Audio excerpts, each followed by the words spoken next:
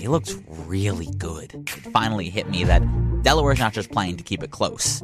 Delaware's here to win. But if they're going to really lock down in a game, this would be the one to do it. Overall, I think this is their identity now. There weren't enough things that you and I could say on the broadcast to praise Eric Carter. I do have to put out a formal apology to Darian Bryant. It's over for the Eagles. When you're only better than the Cleveland Browns, you're not very good. This is going to be the Delaware defense through and through. If you lose, you're leaving yourself on the bubble with all of these other teams that I would say are just as good as you are. Losing Nicole, that's a big part of what we did a year ago. It's a process, and we need to really lay a strong foundation of who we are as a basketball program. You're listening to the Blue Hen Sports Cage podcast.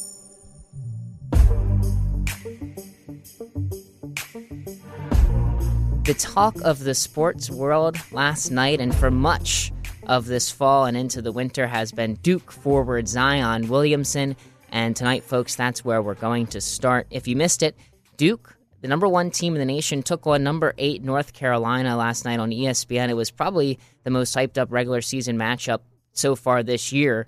And it was the first time in the longest ever that Duke and UNC had gone into a season without playing one another. So a big game last night, and less than a minute into it, Zion Williamson, maybe it's still the most remarkable play of his season, though not in necessarily the best way. He blows right through his Nike sneaker, sprains his knee, leaves the game. He did not return. His status moving forward in question, Duke saying that night that he's got a mild sprain. They're going to continue to evaluate the situation. More discussed today, however, about the fact that Zion Williamson, like the three of us right now, not making any money this year as part of the Duke men's basketball team.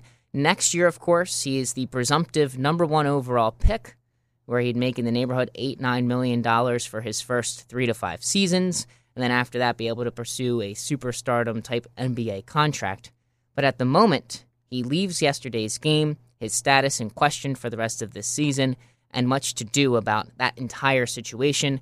I'll go to you guys with just your overall thoughts, wherever you want to take this, on Zion Williamson and what transpired last night. There is a lot of buzz of people saying that should be the last time Zion Williamson puts on a Duke uniform. He should be done playing basketball, and he should focus on the NBA.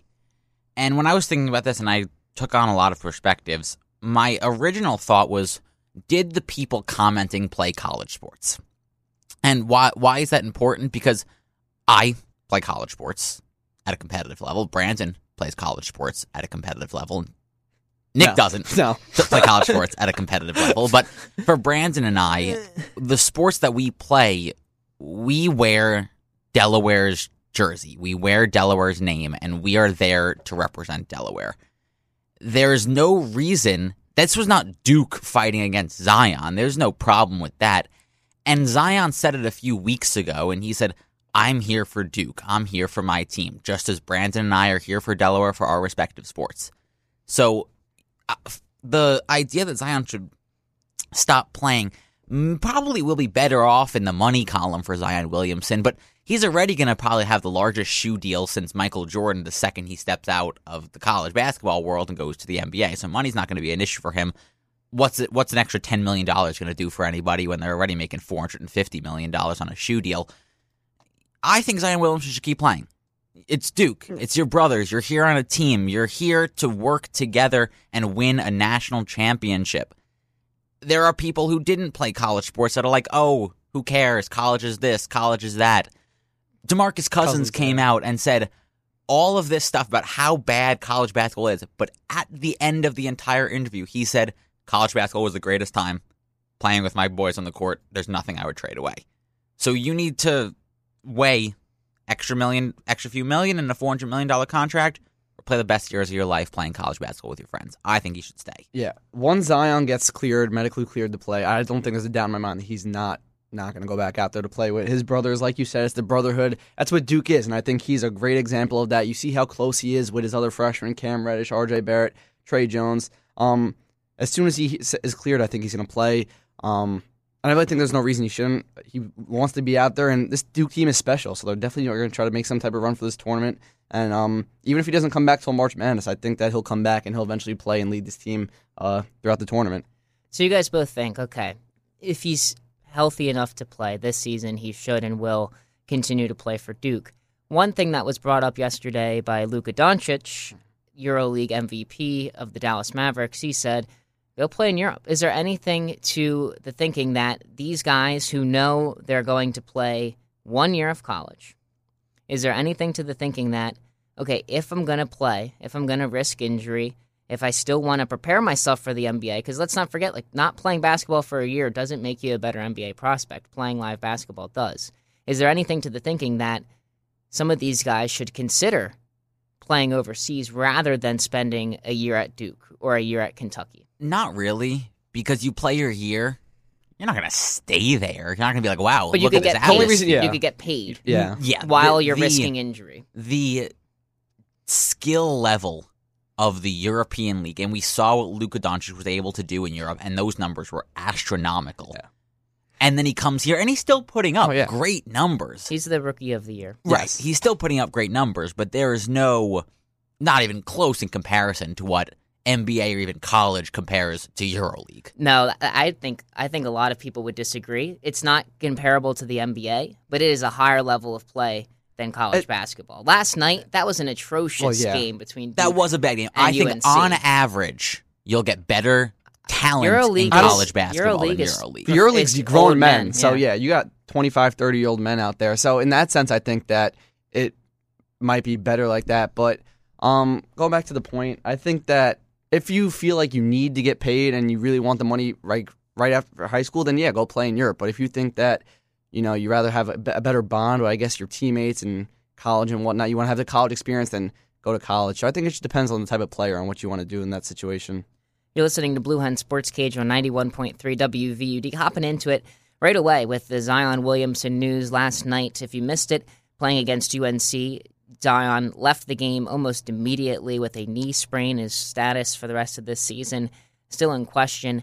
I will say, as we continue this discussion, that I think the overall attitude of, and I think this relates to a similar discussion in terms of player empowerment in the NBA.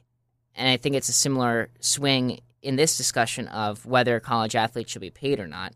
I think the pendulum has swung so far to one side that we do forget that this is a decent, good situation for a lot of these guys. Now, is it as good as going straight to the NBA and starting your professional career a year early and so forth? Maybe not. But let's not act like Zion being put on ESPN every week isn't good for his future long-term earnings. He's not getting paid this year, but there are a lot of other perks that come along with playing at Duke. So he's I think sign the biggest shoe deal ever when he steps out of college. So I think the negative reaction to and I'm not a fan of the NCAA, and I'm not definitely don't want to stick up for them in all circumstances. But this affects a small percentage of college basketball players, and most of them have it pretty good. Now, again, should it be an option for them? Should they be limited to just entering the league after that 1 year after high school? Maybe not. But after that choice is made, after they decide, okay, I'm going to Duke, I'm not going to go overseas, or I'm going to Duke, I'm not going to sit out this year or whatever, it's not like there are a lot worse positions you could be in, I guess we should say. And the similar comparison I'm trying to make is with the player empowerment movement started by LeBron James 9 years ago, and we see it most recently with Anthony Davis.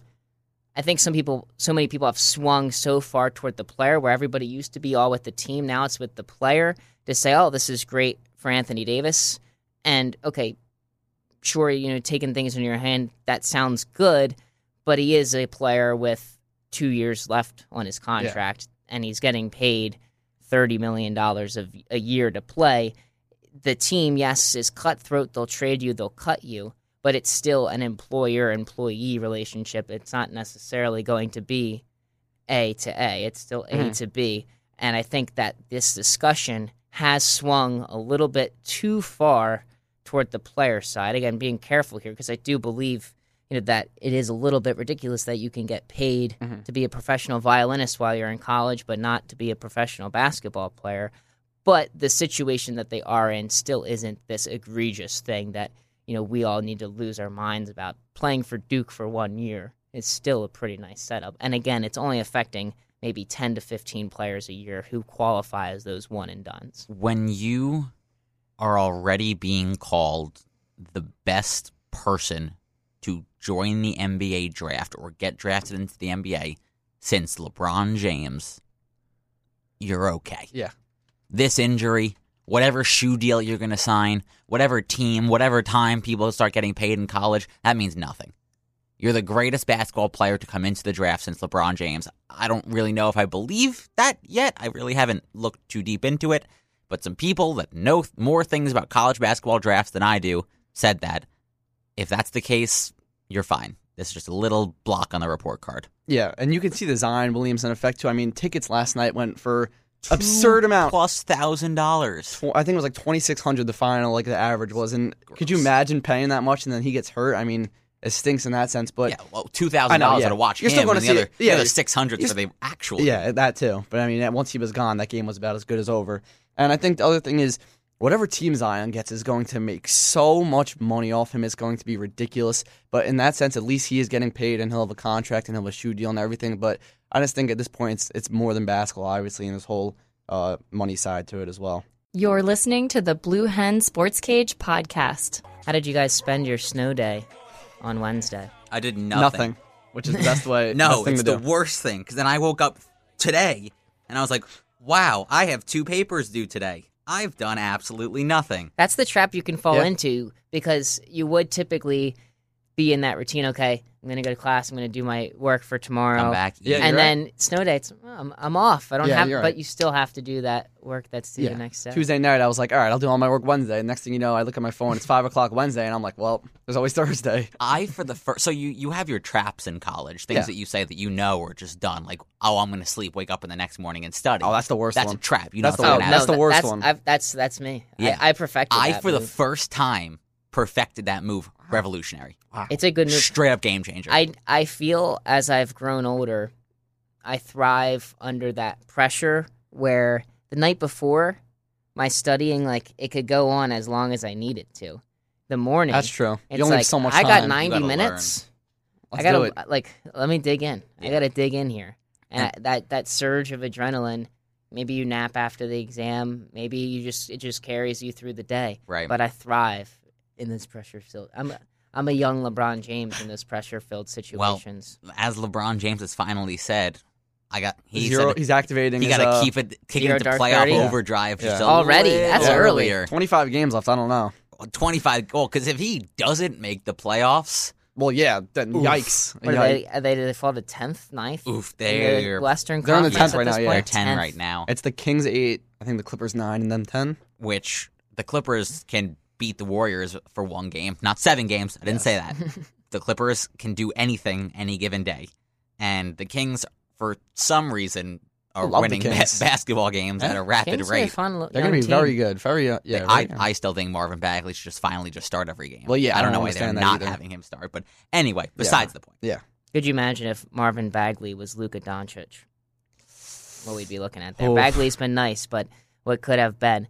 We'll get back to the NBA a little bit later on in tonight's show as the All-Star break comes to a close and we're back into the final stretch run of the season. But first, we want to turn our attention to Delaware athletics and specifically Delaware basketball on both sides, the women and the men. An interesting weekend, I'd say. The women go 2-0, the men 1-1 after a loss against James Madison. We're going to go rapid fire. I have 5 questions for you guys that we want to breeze through, and then we'll get into the games this weekend. The first one, is Simone DeFries for real? The junior won CAA Player of the Week last week. She had 31 points, a career high on Friday. On Sunday, followed it up with an 11-point, 10-rebound double-double, the third of her season. Since being reinserted to the starting lineup, she's averaging about 14 points a game on the season. She's now Delaware's leading scorer at 10.9 points per game. I ask you, is Simone DeFries for real, and where can she lead this Blue Hens women's basketball team? Yeah, she is 100% for real. And all this has come down to is opportunity. Nicole Anabosi's out, and in basketball, you need a lead scorer.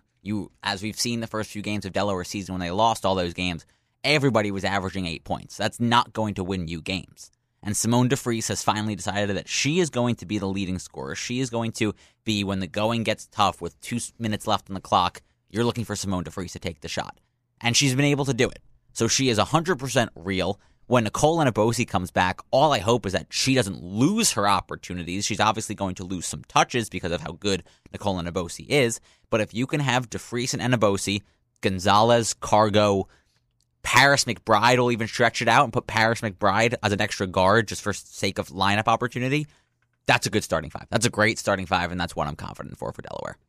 Yeah, I think that she's for real if she stays consistent. Just like looking at her past couple games, I mean, obviously 31 is incredible, not knocking that. But then she has some games where she had 26, 14, 8. Then she has 3, then she has 31 and 11. So I think that if she can stay consistent enough and keep playing this down the stretch, she'll be for real. So if she keeps it going, it's going to be good for the Blue Hens. Rapid fire Delaware athletics questions here on the cage. Question number 2. What's your level of concern for Delaware men's basketball after its 68-61 loss at James Madison Saturday of last week? What are we ranking it on? 1 through 10? Sure. 50, 10 you're 7,000. Okay. 80 billion. I was gonna give you the scale, but it seems like you're pretty concerned. Actually, you know what? 0. I'm not concerned because concerned means I still have hope.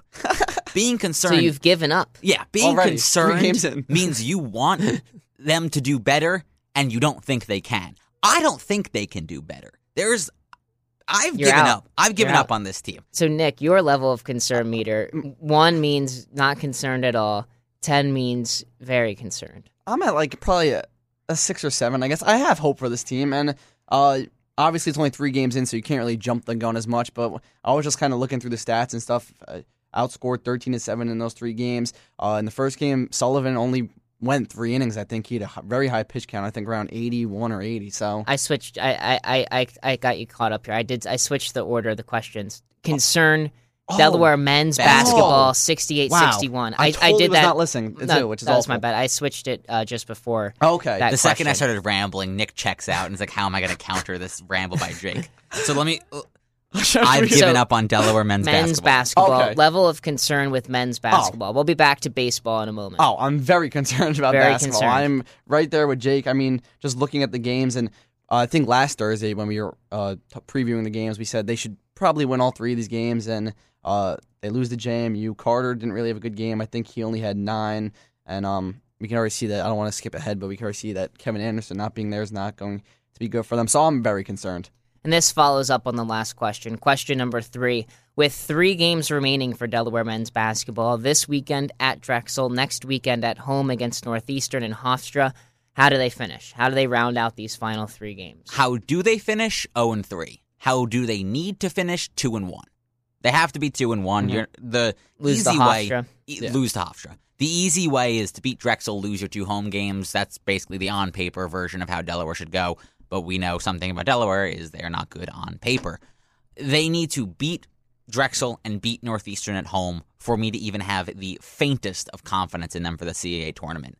I still believe that on any given day, Delaware can beat any other team. They have that firepower, they have that skill, and they have that unit and teamwork. But they just haven't shown that to me. We saw it last year in the CAA tournament, that when the going gets tough, the team can fight back. That was with Ryan Daly, different circumstances, different team, but a lot of the same members here. They can beat any other team on any given day. They need to go 2-1 now. Yeah, you couldn't have said it any better. I wrote down, realistically, 0-3. Hopefully you can finish strong and go 2-1, play close games against Northeastern. Hopefully you pull out that win. And even if you contend with Hofstra, that's not going to be bad. But yeah, if they don't go 2-1, I think they're about as good as done. So very important 3-game stretch coming up here to close the season. And now back to Delaware baseball for question 4. Your level of concern for Delaware baseball. The team opened their season last weekend on the road. They went 0-3 against Charlotte. They were outscored 13-7. Jake, I'll go. Actually, Nick, finish your thought, and then we'll go to Jake.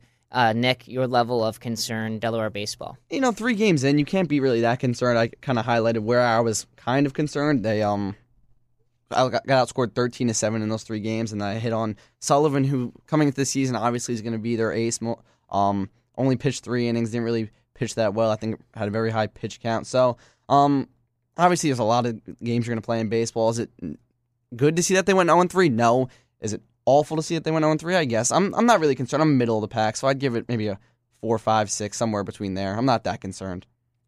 I will agree and say I'm not that concerned for the sake of games. The bats were kind of slow, but hasn't it been that way the past few years? Seems like I mean, when we had Diaz Nardo come was that last year? I think so. Last year we talked to him, and he's like, yeah, we're just a slow team out of the gate. He knew it. He said it. We're a slow team out of the gate. When they went to the tournament last year, it was because of a second-half push, and they eventually made it into the tournament. Right now, not that concerned, but that could grow. Our final rapid-fire question, Delaware men's lacrosse. Should we be paying attention? Week 1, they sweep the CAA awards. Your thoughts as we move into the spring season? I mean, yes and no. I was looking up the lacrosse team 2 days ago, and I wasn't really finding anything.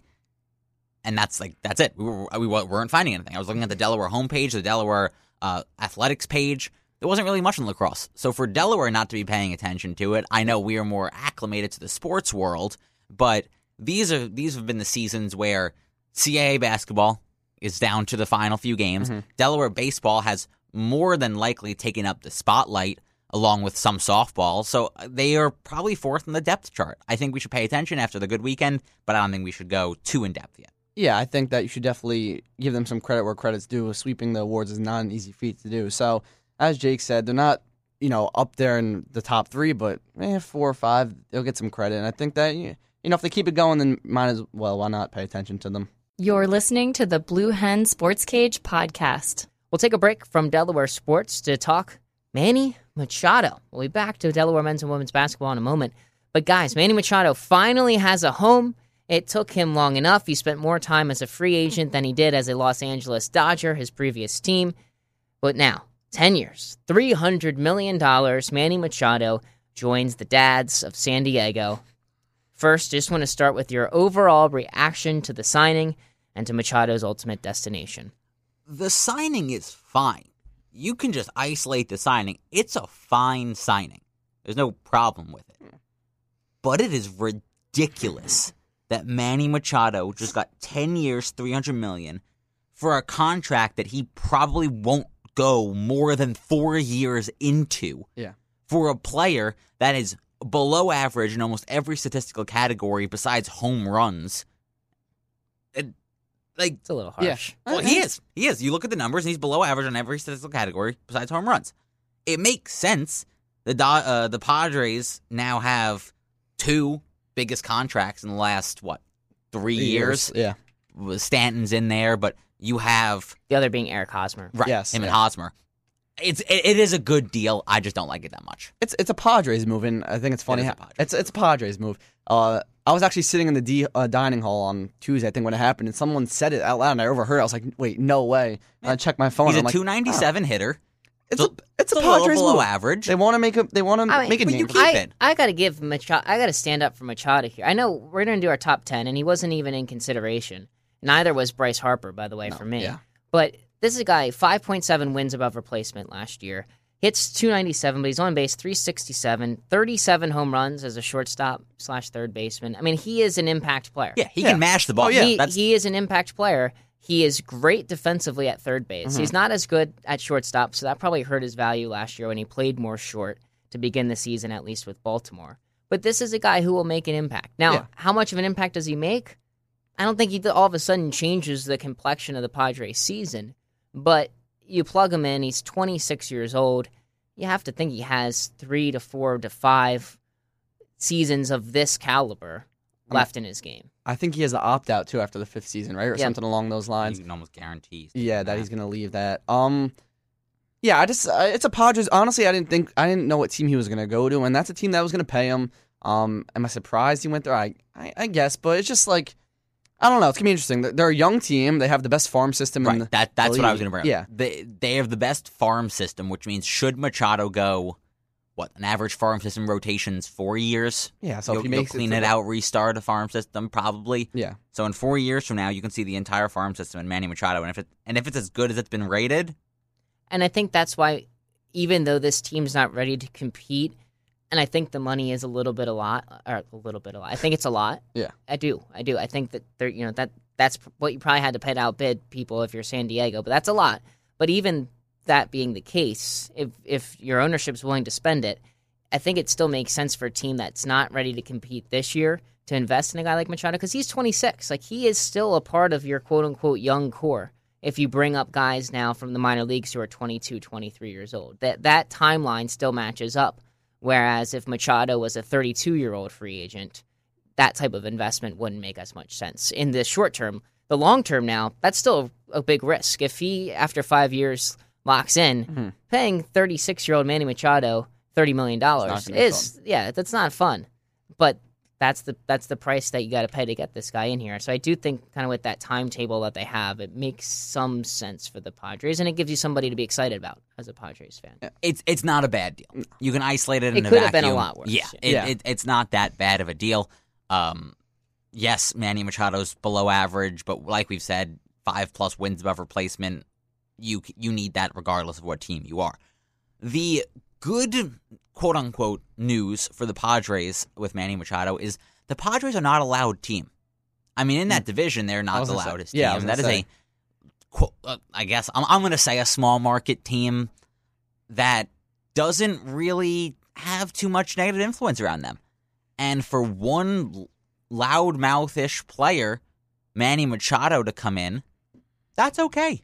You can handle that. And when we were talking about it last show about Harper and Machado's off-field antics, this is a team that can take Manny Machado, that his antics are okay here because there's no one else doing it, so I think it works. I think, honestly, he's going to disappear.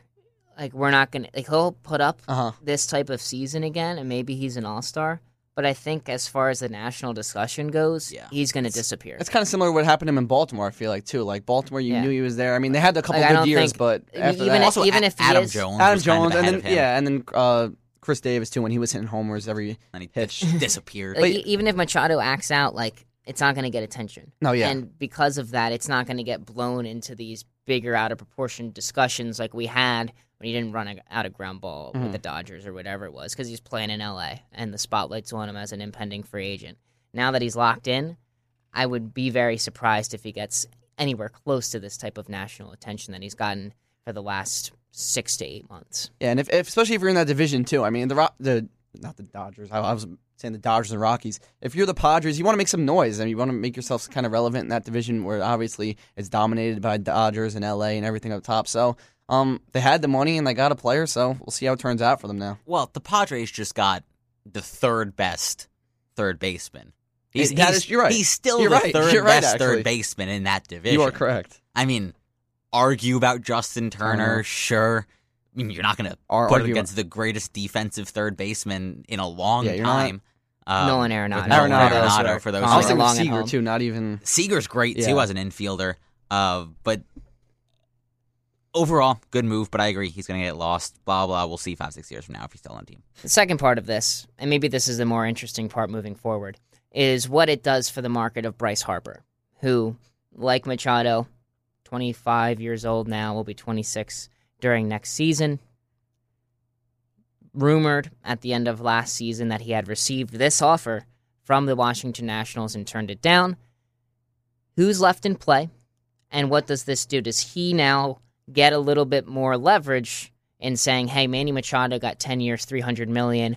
I need more than that. That's the bare minimum, and you need to go beat that offer now. Does this help Bryce Harper's market? And, you know, kind of with the players who are left in this, how could this play out?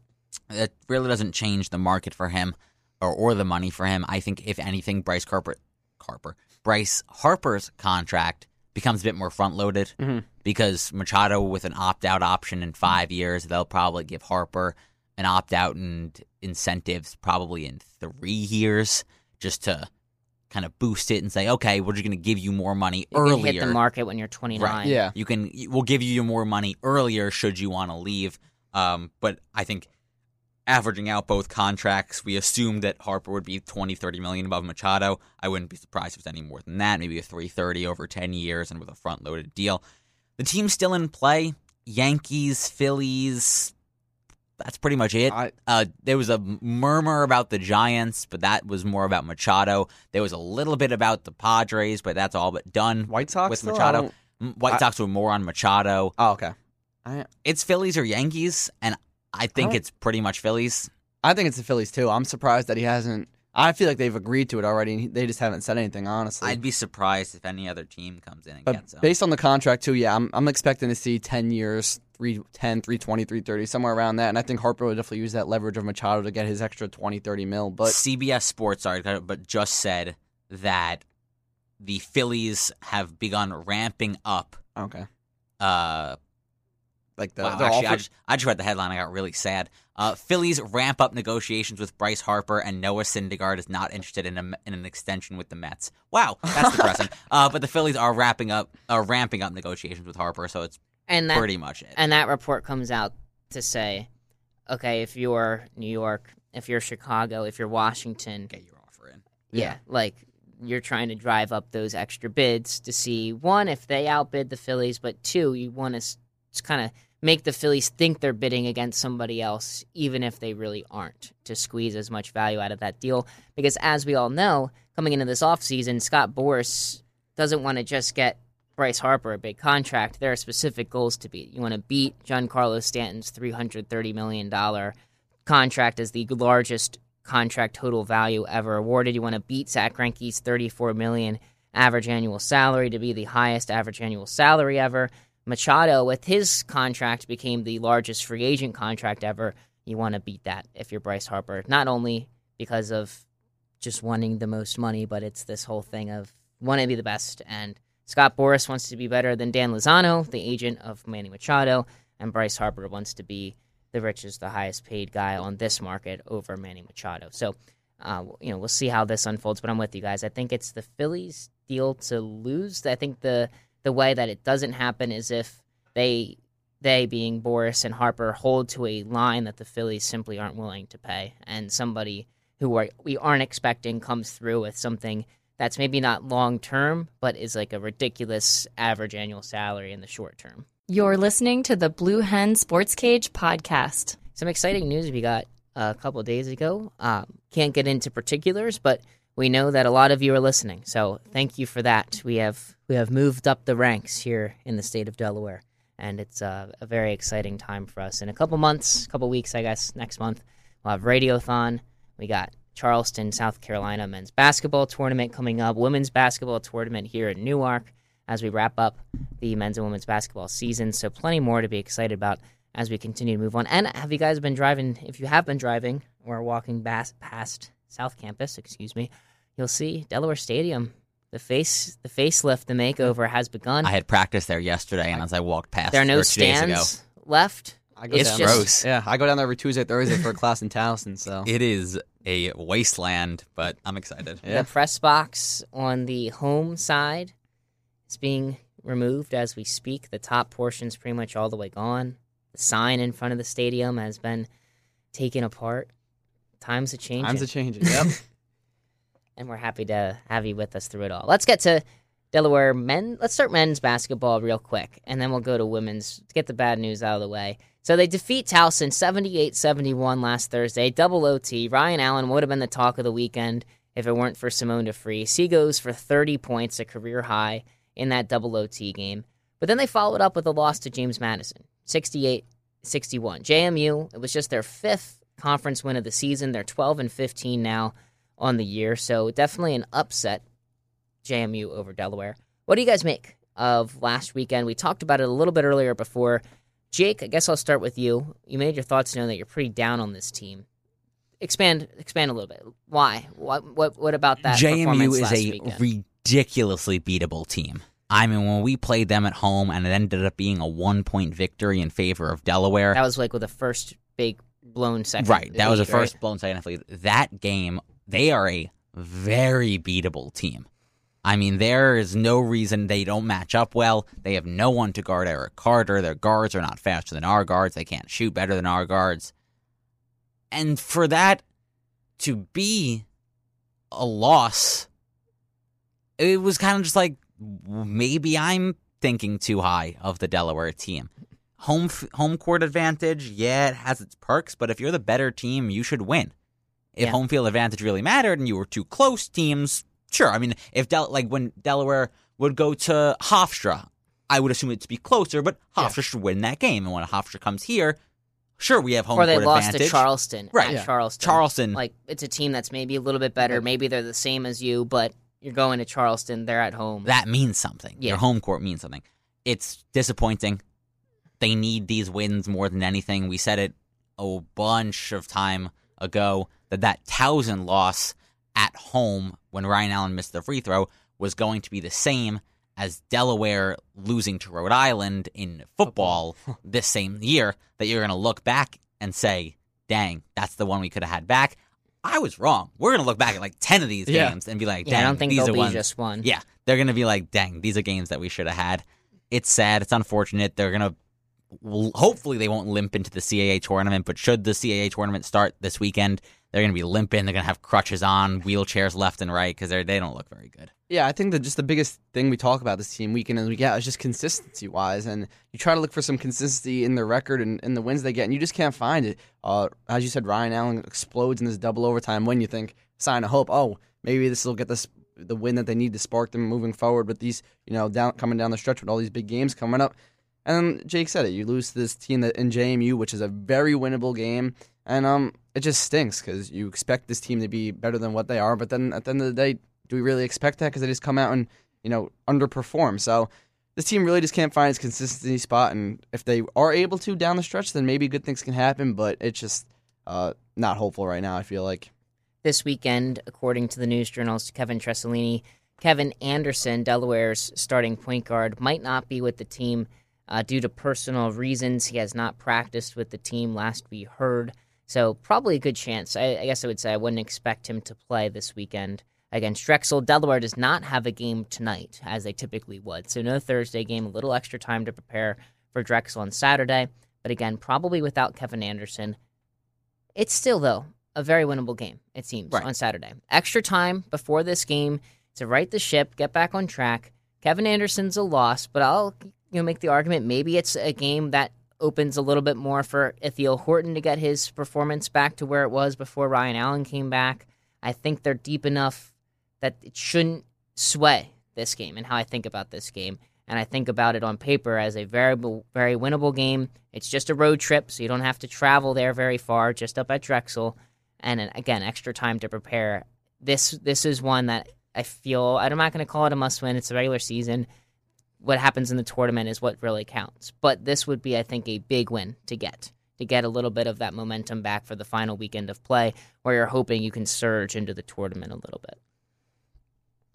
You mentioned Ithiel Horton. I think this is his big test, but yeah, the good news out of all of this is that Kevin Anderson doesn't need a few games to get hot. Neither, frankly, does Ithiel Horton. We saw him come out of the gate at Maryland shooting threes. His first basket was a really nice deep three. Right, yeah. Catch and shoot three. But for a rookie, a true rookie, these extra games are going to be big for him. Let him get his feet wet. Let him get him back into the rotation. Sure, when the CAA tournament comes along, he won't get those minutes anymore. But just to know that Ithiel Horton played probably 30-plus minutes towards the rest of the season. You'll still want him for 25-30 for sure when you get to the tournament. Yep. Yeah, and if Horton returns to the CAA player or freshman of the week that he was numerous times this season, I think that'll definitely be good. And I agree with what you said. It's a very winnable game, but I think we say that about most of the games they play, and it doesn't necessarily come out the right way. But definitely a chance for Horton to step up, and hopefully it's a good win for them coming up. I forget exactly when we did it, Jake, but there was a show maybe a month ago that we went into the whole Ithiel Horton CAA Rookie of the Year case, and since then, I definitely want to go back and find the splits on those stats, because since then it seems just continues to slide back. And at this point, I wouldn't consider him the favorite. I don't think I'd even consider him in the top three Probably not. for that award. Yep. But there's still time left to play, and ultimately, this is a team that's won 2 tournament games the last 2 years. They've had 2 CAA Rookie of the Years. Doesn't really matter when it comes down to it. What can Eric Carter do? What can Ryan Allen do? And can Horton just give them enough these last couple of weeks? 3 games to go at Drexel Saturday is the first one, a 5 p.m. tip. Listening to Blue Hen Sports Cage on 91.3 WVUD. Let's change gears to the women's side. They've won 6 of their last 7 games, the only loss coming against Drexel. We mentioned it before, Simone DeFries is your CAA Player of the Week after her 31-point career-high game Friday against Northeastern. They also come back on Sunday and defeat Hofstra 57-47. All of a sudden, this team's 5th in the CAA, 12-12 overall, 7-5 in the conference. Comfortable lead over 6th place, a 2-game lead over 6th. They probably, barring a big collapse, will not be playing that first round game, so they're basically to where they were a season ago. And as we all know, Nicole Anabosi is not on this team, but other players beginning to make major contributions, first and foremost, Simone DeFries. This is a time where I say to myself, imagine if we had Nicole Anabosi, not even for any game that we've had so far. Forget the games we've played. Right. Those are gone. But imagine if we are in this position and we had Nicole Anabosi. 6 games to go. Tournament at home. This is a tournament at the Bob. 6-win end for the Blue Hens. Where's the first round of the NCAA tournament? That's what I need to be looking up. We'll book our flight. This will be prime Hopefully Nicole it's not too Anabosi far. time. But because we don't have Nicole Anabosi, I still think 4 wins is realistic. 4 of the next 6. For the next 6. 5 is a little steep. But this is a team that can get the run, and because the tournament is at the Bob, fatigue is not an issue. Being tired is not an issue. Sleeping in your own bed. Different courts, not an issue. And Brandon Parker and I had this conversation, and it was semi-joking, semi-serious, but we were talking about how it really does make a difference for home courts, and we were talking about, like, on our driveway, we just get the feel of the ramp of the driveway, and we just understand when it's on a decline, not an incline. You know where the corner spot is. You Where know that crack is, I can dunk, make it every time. to dunk from the high slant to the low slant, so you can dunk on a higher hoop. That's what happens for basketball. You get the feel of your court. You understand, hey, I know this part of the court's louder than another part of the court. I'm going to push my opponent there. Yeah, it's really maybe out of the loop, but home court means a lot, and I'm glad Delaware has it. Yeah, I mean, the schedule, the record might not say it at 12-12, but I think all signs point in a good direction for them, especially in this type of winning streak that they're in and how well DeFries is playing. As you said, 4 out of 6 seems reasonable. It's possible. And who knows? If they keep playing well, I think anything's possible with this team, and just hoping for the best. I think it's definitely nice to see them playing on this type of win streak, and just hopefully they can keep it going. And something that we've discussed on this show previously, even if this season does not end the way that you'd want it to as a Blue Hen fan, Nicole Anabosi will be back next year, as will Simone DeFries, as will Abby Gonzalez, as will Bailey Cargo, as will all 3 of the freshmen, including Lolo Davenport, who we have not seen play this season. So you hate to prematurely kick the can down the road, but again, there are many reasons to be excited about 2019 and beyond, and not just this 2018-2019 season. You're listening to the Blue Hen Sports Cage podcast. As promised, it's time for our National League preview. Last week we went through the American League, so if you missed that, feel free to check it out on the Blue Hen Sports Cage podcast after the show. As always, it's available on Apple Podcast, Google Play, Stitcher, TuneIn Radio, Spotify, and our website, sites.udl.edu/thecage, WVUD. But now we turn our attention to the National League, and admittedly, I think a more interesting league to dissect, particularly in the National League East, where our teams reside, the Phillies, the Mets, but also 2 other teams in the Nationals and Braves that I don't think should be discounted, and a lot of player movement, probably the most player movement of any division in baseball, and a slow offseason. All of these teams have made moves of some sort, some more than others. The Phillies come to mind as a team that's reinvented themselves, and there could still be more moves on the way. But it is February 21st, and the season will be here in about a 5-week time period. So let's dive into it. Let's go National League East first, as we teased, and kind of just want your overarching thoughts on where you see this division, how teams have improved through the offseason, and how you think it's going to play out. Going to be the best division in baseball. Yeah. 4 teams can win the division, and 1 team's going to try to win 40 games. That's it. It's going to be great to see, because these 4 teams are teams that need to win on a run. Yeah. all four of these teams, Phillies, Braves, Mets, and Nationals, need to go on runs. They are not teams like Houston. They are not teams like Cleveland who can win, lose a few, win a few, lose a few, and just net more wins than losses. These teams need to win games, and the best part is they need to win games against each other.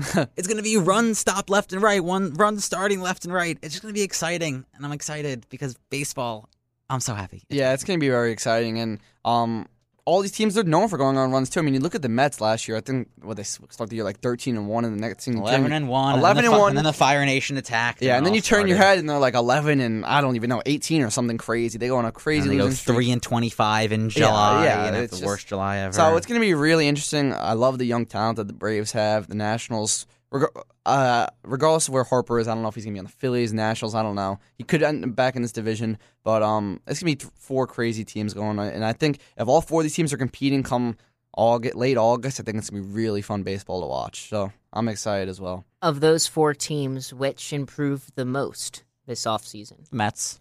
Assuming the Phillies don't get Harper? Right. If the Phillies get Harper, I'd go the Phillies. I don't think the Nationals got better with their signs not at bolstering the pitching staff a little bit.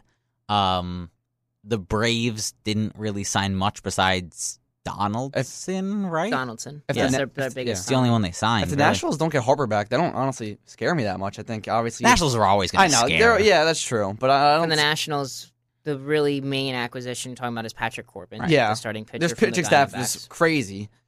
So yeah. But I don't know. We're also in a division where there are 4 of the top 10 best pitching rotations in baseball. Yeah. I think that would be a fair statement. Braves pitching staff's getting at least 4 of the best 1-2s in baseball. Yeah, I think you could argue that the Phillies' back end of the rotation is still a little suspect. Mm-hmm. But Aaron Nola, to me, when I put my list together for the top 10 players, he came in as the 4th best pitcher. Right. It's just probably pure, top 20 player in the league. 2 of them above you are in the National League. Scherzer and DeGrom. Right, they're right there. It's going to be so fun to watch these teams battle against each other. If I needed to pick how they're going to finish, I would say Braves win the division and the Mets get a wild card bid. I don't think we're quite there yet to win the division. I don't think so either. Yeah, but we're good enough to get the wild card bid. Assuming the Phillies don't, if the Phillies don't get Harper, I'll take the Braves to win the division, and I think it'll be really close. I can see the Phillies getting the wild card. I don't know if I want to be biased with the Mets. I think it'll be close though between the Mets and the Phillies for that wild card.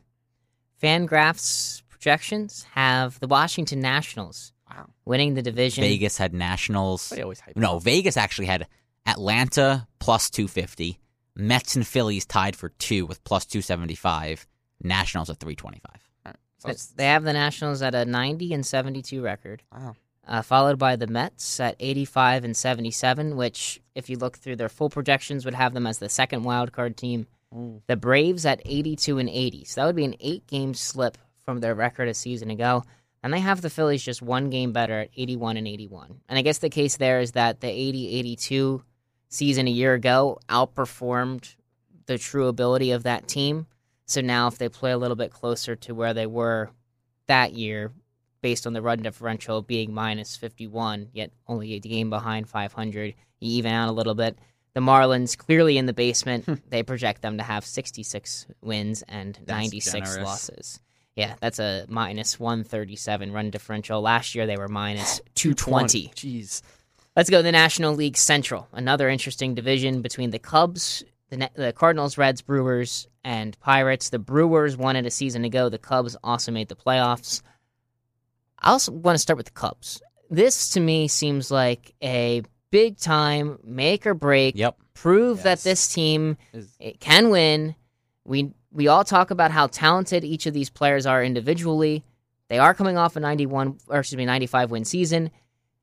But when are they going to go in that kind of dynastic run that so many projected after that 2016 World Series? Is Chris Bryant for real? Is Anthony Rizzo for real? What about Kyle Schwarber? Does he have a place in this league? Can Javier Baez keep it up? Was a Yu Darvish move an albatross of a mistake, or can he still be a top-of-the-line rotation guy? This, to me, is the year for the Cubs to have to prove it. I definitely agree with you. I feel like after they won that World Series, I said to myself, wow, this team is going to be like the next great dynasty in baseball. I just felt like they were so good and so overpowered that they were destined to like be this competitive team, and they still are. I mean, they made the wild card last year. They lost at home to the Rockies, I believe. So I definitely agree with you that if any year were the year for them to prove themselves and say, hey, we're still here and we're still going to be championship contenders, I think this year is that year. Other teams, I mean, I love the of Cardinals this year. interest, Yeah, to me, the Cardinals are never not going to be good. Yeah. The team that I compare them with is the Pittsburgh Steelers, and it is to a T. That A is- team that you blink, and in the bottom of the division, you blink again, and they're getting ready for the postseason. It's a team that is dominant in postseason when they get there. They are led by veterans. They have great leadership. There is some reason that Molina's heart is still beating at the catcher position, and he is still one of the best catchers in the league.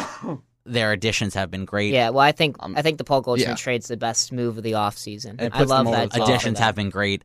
I think they win the division this year. I'd put them as a dark horse World Series team. 100%. Because I when think they the hit- World Series depends on what the rotation does.